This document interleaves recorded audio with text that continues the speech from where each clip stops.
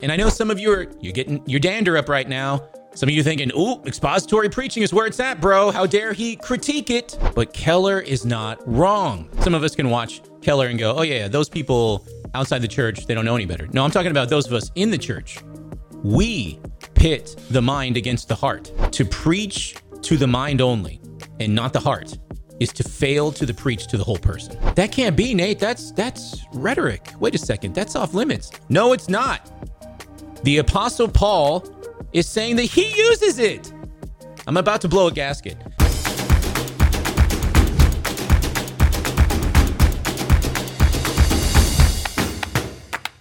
If you're a pastor or preacher at the pulpit already, or even if you're a Christian who wants to understand the secret to great sermons because you're looking for a church yourself, pay close attention to what happens in this video. As a matter of fact, grab a pen, grab a notebook, because we're going to talk about something that I don't hear anybody talking about today. If this is your very first video with me, welcome. I'm glad you're here. My name is Nate, and this is Wise Disciple, where I'm helping you become the effective Christian that you are meant to be. If you haven't already, please like and subscribe to the channel, maybe even share this video around, and I hope it blesses you.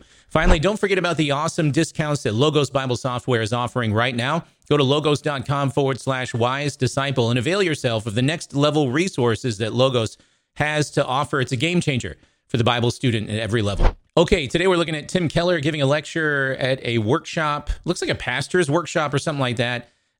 He gives a lecture on preaching at a conference. This was several years ago. What he says in this lecture is solid gold. Let's take a look. Alec Motyer, in his great little book, Preaching, ? Alec Motyer is an Old Testament scholar and an expository preacher. He's British or Irish, I think. And he's, I think, in his 90s now, and written a great little book on expository preaching. And in the book, he says this. He says that preachers have not one but two responsibilities. Quote, first to the truth, and secondly to the particular group of people in front of you. How will they best hear the truth? How are we to shape and phrase it so it comes home to them in a way that is palatable, that gains the most receptive hearing and avoids needless hurt? So what Motyer says is, if you want to be, if you're a communicator of the Bible, you've got two responsibilities. You've got a responsibility to the truth, to hold it up, to present it accurately, to make sure you're expounding the text, but you also have a responsibility to the people. You need to give them the truth in a way that changes them, that, as he puts it, that you give them the truth in a way they can best hear it, in a way that it can most shape and phrase. You can shape and phrase it so that it comes home to them. So there are a contingent of folks in the church who immediately disagree with this. Okay, they don't think that there is any other requirement other than to simply speak the truth of God's word. Just preach the gospel. And I get the concern, because if you veer way too far into the realm of shaping messages to get people to feel something, and that becomes your primary focus, then you lose the gospel. And a lot of churches do this, right? And they water down the gospel in order to cater to people's feelings, and then all of a sudden they're riding wrecking balls on stage, right? And so out of that concern, people say, just preach the word. But what that means is just read the words of the text and don't do much more than that. And the problem becomes sermons that end up looking like just an open Bible at the pulpit, right? Pastor reads the word, maybe explains what it means on a cursory level, and then just calls it a day. And that is not what the pastors and teachers that God gave the church are supposed to do. They're supposed to do a lot more than that. And before someone comments or emails, and they say, well, it's the Holy Spirit, Nate. What about the Holy Spirit? I absolutely affirm that the Holy Spirit is the one who does the lion's share of the work in convicting of sin, in taking a heart of stone and turning it into a heart of flesh. But that does not absolve the pastor from the challenge to do more than the bare minimum with God's word. And we'll get more into what that means in a moment. Now, if this is the case, and I think it is, most of our teaching and most of our books on preaching and exposition are fairly unbalanced. Almost always the books give almost all the time is dedicated to how do you expound the text, how do you understand the truth. And there might be a chapter on application or a chapter on preaching to the heart. But even though Alec Motyer rightly says you basically have two tasks, be true to the truth and be true to the people that are in front of you, we actually don't spend that much time talking about how do you bring the truth home in a way that actually changes lives. And it's one of the reasons why an awful lot of our expository preaching isn't very life-changing. Oops. Did you hear that? Ooh, he's stepping on some toes here, guys. That's why he just said, that's why a lot of expository preaching is not life-changing. That's a cut. That's a cut. And I know some of you're getting your dander up right now. Some of you thinking, ooh, expository preaching is where it's at, bro. How dare he critique it? And listen to me, friends. I love expository preaching too, okay? I was an expository preacher at the pulpit. But Keller is not wrong. Just hear him out. Let's see where all this is headed. There's not a great deal of, there really isn't a lot of great stuff written about how to preach to the heart. Sinclair Ferguson has a chapter in the book Feed My Sheep. You know, there's a book called Feed My Sheep, Passionate Plea for Preaching. It's an older book, good book. And Sinclair's got a chapter in there called Preaching to the Heart. Sam Logan has a chapter in the book The Preacher and Preaching. This is very confusing, by the way. Lloyd Jones wrote a book called Preaching and Preachers, which is a book that I highly recommend. D. Martin Lloyd Jones's book.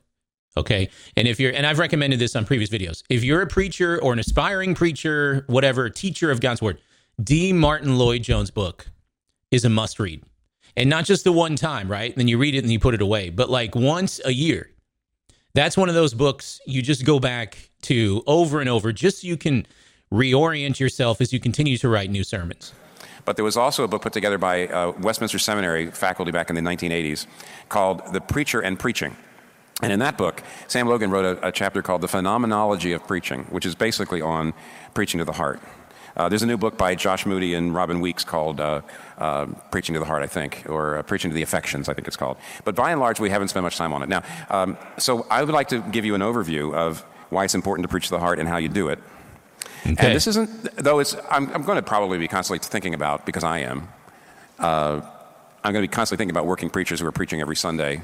But this is what I'm about to tell you, I hope, is going to fit anybody who communicates the Bible, whether you teach the Bible, lead Bible studies, teach, preach. I think this should be broadly applicable in many ways. So just a couple ideas on why it's important to preach to the heart. The biblical understanding of heart is just unique in human thought. The Greeks and the Romans, the ancients, understood that the passions were connected to the body, but the mind, the reason, and the will were connected to the soul. And basically, they believed that virtue was a matter of literally mind over matter. That is, if you want to be a person of loyalty, if you want to be a person of courage, if you want to have any virtue at all, what it meant was you stifled the emotions. Mm-hmm. The reason needed to control the emotions, and that was a virtuous person. So the ancients always pitted the thinking and the feelings against each other, and the thinking needed to squelch and keep down the feelings. That's what produced a virtuous person. However, on the other hand, modern thought has reversed that. We live in what Charles Taylor calls the age of authenticity, and we believe that the most important thing is that you look into your heart and see what your deepest feelings are and your deepest desires and dreams, and you fulfill them. Mm-hmm. And so we do the same thing today in our modern society. We now, however, have reversed things. It's your feelings that are the true you. The ancient Greeks and the Romans thought that your feelings was the false you. They had to do with your body. They weren't the true you. They weren't the part of the spirit. And so they pitted mind versus the feelings. Yeah, and I've got horrible news, but a lot of us are Greek in our thinking today. Okay, and I mean us in the church, right? So some of us can watch Keller and go, oh yeah, those people outside the church, they don't know any better. No, I'm talking about those of us in the church. We pit the mind against the heart as if these two things are incommensurate with each other, and they're not. If you've been paying attention to any of the videos that I've made in the last several years, you'll know that the mind and the heart, or the intellect and the emotions, that's how I've characterized it, are two essential components of the whole person. One reflects the other and vice versa. That's how God created us in his infinite wisdom. That's how he designed us. And the more that we can appreciate this, especially as pastors and teachers, but definitely as just Christians overall, the more we'll see that preaching and teaching, even sharing the gospel, must include a connection with a person's heart. When we get up to engage others on behalf of God and his word, we should never think that we're relaying a bunch of propositions that we say with our mouths. That does not represent the full teaching of Jesus Christ in the New Testament. Modern people do that too, except they reverse it. You have to let it go. You can't hold it back anymore. You know, I've been told all my life, I mustn't feel, I have to conceal. All right? Right? That'd be a great song, wouldn't it? 3 billion people would hear me sing that and on YouTube. So, in other words, we have always pitted, you might say, the mind and the emotions. It used to be the mind was more important than the emotions. Today, the emotions are more important than the mind. The Bible's understanding of the heart is completely different. And it's not halfway in the middle. It's off the charts. Why? As you have often heard, I mentioned this yesterday, the biblical understanding of the heart is that the heart is the seat, not so much of the emotions, but it's the seat of what you trust the most, what you are committed to the most. Trust in the Lord with all your heart, Proverbs 3. Or where your treasure is, there is your heart, Matthew 6. What we're talking about is the thing or the things that you most trust in, hope in, the things that most capture your imagination, that you face, the center of your attention, the center of your commitments, your main commitments. Whatever those things are, affect your mind, your will, and your emotions. So whatever your heart trusts in the most, affects not only your emotions, it also affects your thinking. And so in some ways, the heart is the seat of the mind, the will, and the emotions, excuse me, because it's coming from the trusts. And here it is, okay? This is the secret to great preaching. And some pastors know this, and I'm just afraid that the rest of us have just not figured this out. When you see people and you understand them the way that God made them, you will preach and teach better. Right now, we've got a lot of pastors who preach to the mind. And, you know, they're incredibly intelligent and they're very cerebral people. They know their Bible inside and out. And especially in the day and age that we are in, where biblical illiteracy is a rampant church-wide problem, I thank God for these kinds of pastors. But the problem is they only preach to reach their congregation's minds. I mean, if they could, they would just like open up the congregation's heads and just pour in the knowledge like cereal. And that's not sufficient, friends. That is a very ancient Greek way of treating God's word. We do not appreciate in our 21st century Western context that God has created all human beings as the intersection of both intellect and emotion. And a lot of us in the church have adopted the Greek dichotomy of, it's almost like pitting the mind against the emotions, you know, divorcing the mind from the emotions to the point where if we find anyone appealing to the heart in any way, we immediately dismiss them and we miss the bigger issue. To preach to the mind only and not the heart is to fail to preach to the whole person. This is the reason why when St. Augustine wrote the Confessions, it was like a bomb dropped. No one in history had ever seen anything like the book of the Confessions. And the reason is because St. Augustine was spending his time looking at his past and figuring out his emotions. See, in the past, in ancient times, nobody ever spent any kind of time thinking about your emotions. Why? The emotions were things to be ignored or to be squelched. And here's Augustine sifting them. Now, many people have said Augustine, therefore, was the first modern person, but that's a yes and no. That's a long story there. Because today, we don't do what Augustine was doing either. Augustine was being biblical because he was saying, no, you don't squelch the emotions or ignore them. On the other hand, you don't just vent the emotions and express them. You sift the emotions, you evaluate the emotions, and then you redirect the emotions toward God. Did you catch that?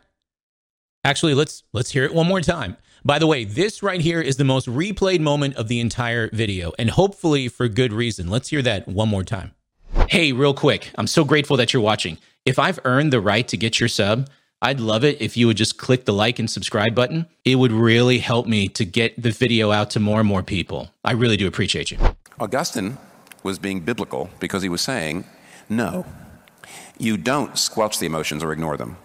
On the other hand, you don't just vent the emotions and express them. You sift the emotions, you evaluate the emotions, and then you redirect the emotions toward God. It's not like the emotions in the heart, because obviously, by the way, the heart does include the emotions. It's not less than the emotions. It's more, but it's not less. Emotions are not great, and they're not terrible. They're not unimportant. They're not all important. They need to be directed toward God. Mm-hmm. And what that means is what you really are is basically what you love the most. And using the word love here, not so much just an emotion. Essentially, it's not your beliefs, at least not the beliefs you subscribe to, that actually makes you what you are.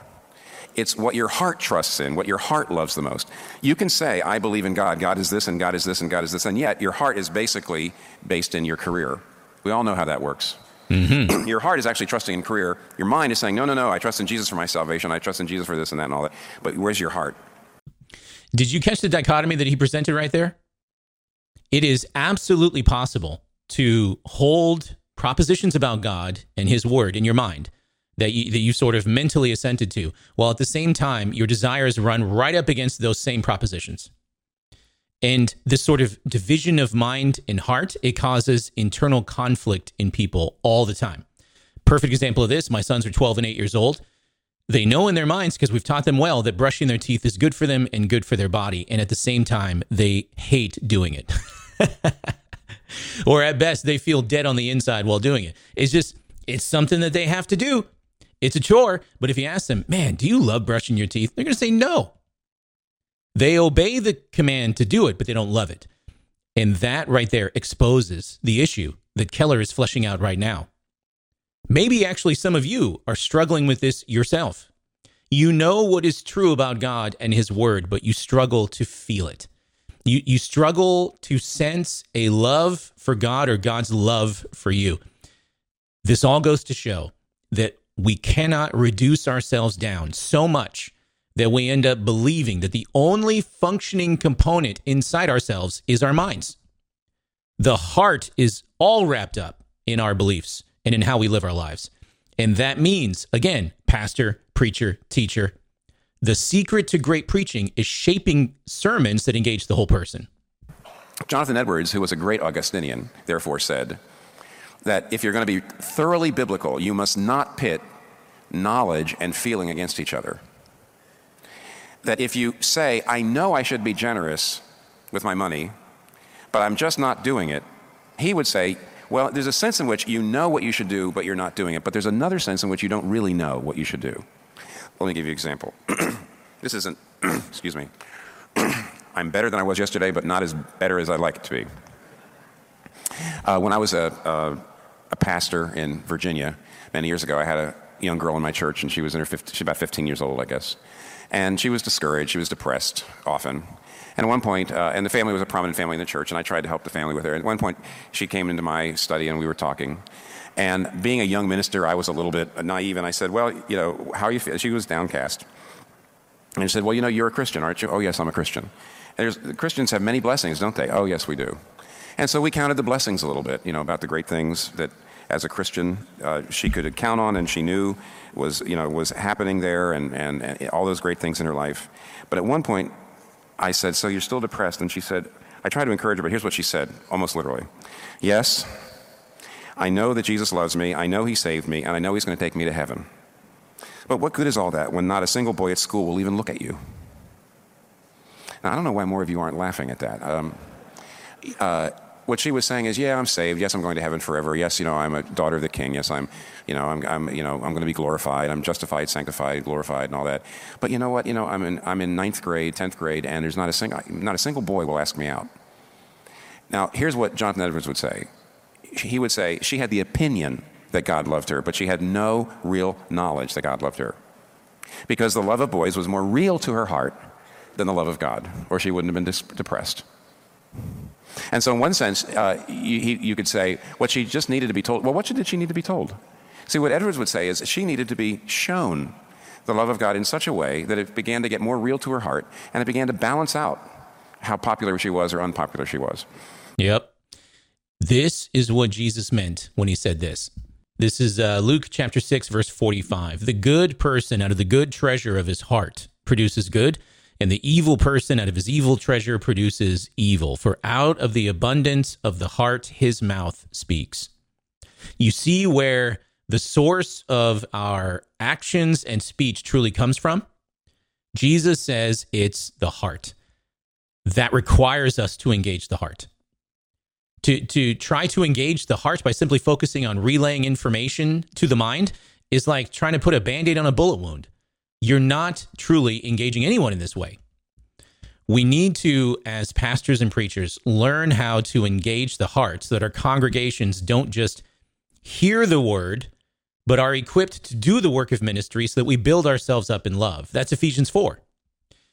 Again, some of you are, you don't like this, right? You're getting upset when you hear this because it's stepping on traditions that you hold near and dear to, ironically, your heart, okay?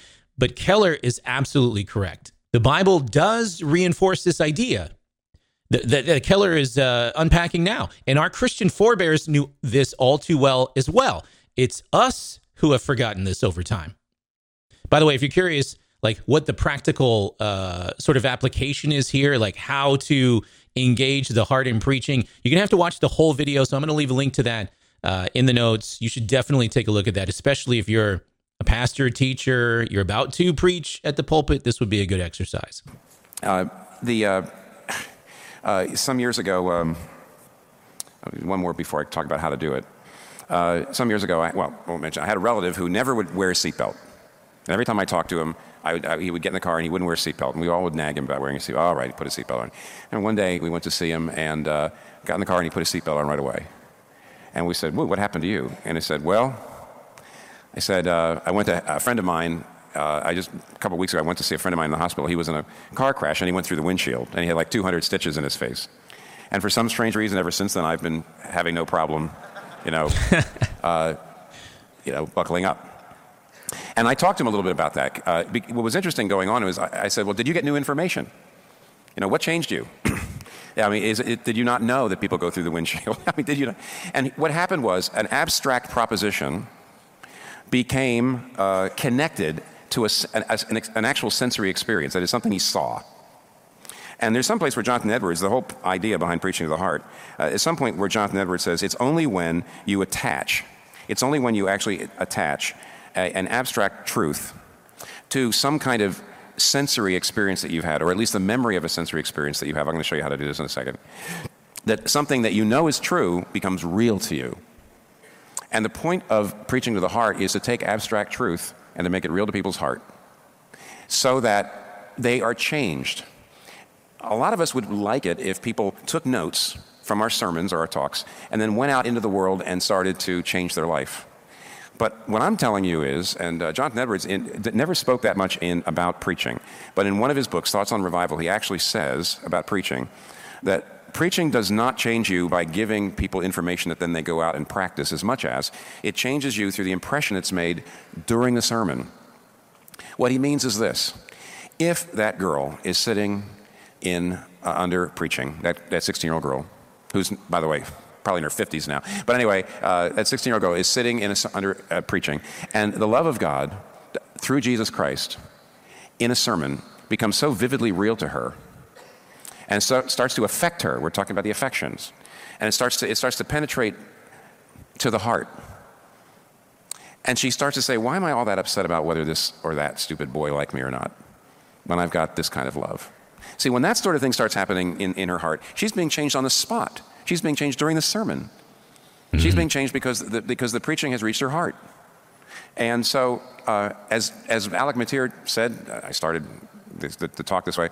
What Alec Motyer is trying to say, it's not enough for you to take a text and say, okay, I need to show that this text teaches that Jesus Christ sacrificed for us and loved us with a costly love. Okay, and that's the text. It's not enough just to say, I need to expound that accurately. I need to bring that home to people's hearts in such a way that it changes them in the seats. Mm-hmm. And so their hearts are affected by it. And the other things that are more real to their heart than the love of Jesus become, Jesus' love starts to displace that. So that... I understand that for some of you, you're at churches where, praise God, your pastor knows this and has been doing this well. But I also understand that for a lot of you, this whole concept is entirely new. And so this is going to take some time to sink in. All I ask you is prayerfully consider what you just heard. Look at this. This is 2 Corinthians 5, verse 20. Therefore, we are ambassadors for Christ. Now pay attention to the language. God making his appeal through us. We implore you on behalf of Christ, be reconciled to God. Notice those terms, implore, right? Some of your translations might say beseech. This is emotionally laden rhetoric, okay? We implore you on behalf of Christ. In other words, we're begging you on Christ's behalf. God is making his appeal through us, which, by the way, who's us? It's Paul and the apostles. Oh, but Nate, you're saying, oh, that's rhetoric. That's persuasion. That sounds like manipulation. You're absolutely right. It's persuasion. That's what we're supposed to be doing at the pulpit. Pastor, teacher, preacher, where are my pastors at? That's what we're supposed to be doing. Or else we're not engaging the whole person.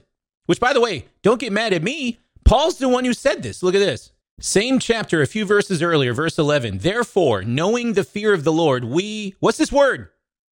We persuade others. That can't be, Nate. That's rhetoric. Wait a second. That's off limits. No, it's not. The Apostle Paul is saying that he uses it. I'm about to blow a gasket. Think of it like this, friends. You remember when Jesus was asked, what is the greatest commandment? Okay. What did he say? You remember this? Matthew chapter 22, verse 36. Teacher, which is the greatest commandment in the law? And Jesus said to him, you shall love the Lord your God with all your heart and with all your soul, with all your mind. This is the great and first commandment. And the second is like it. You shall love your neighbor as yourself. You remember this? Now, here's the question. Why didn't Jesus say obedience? Isn't that important too? To obey God and to obey his word? Why didn't Jesus say obeying the commands of God, obeying the law? That's the greatest thing that you can do. The answer is Jesus knows something that a lot of us have forgotten today. Your heart is the true source of what you think and how you live your life. The root down deep is the heart.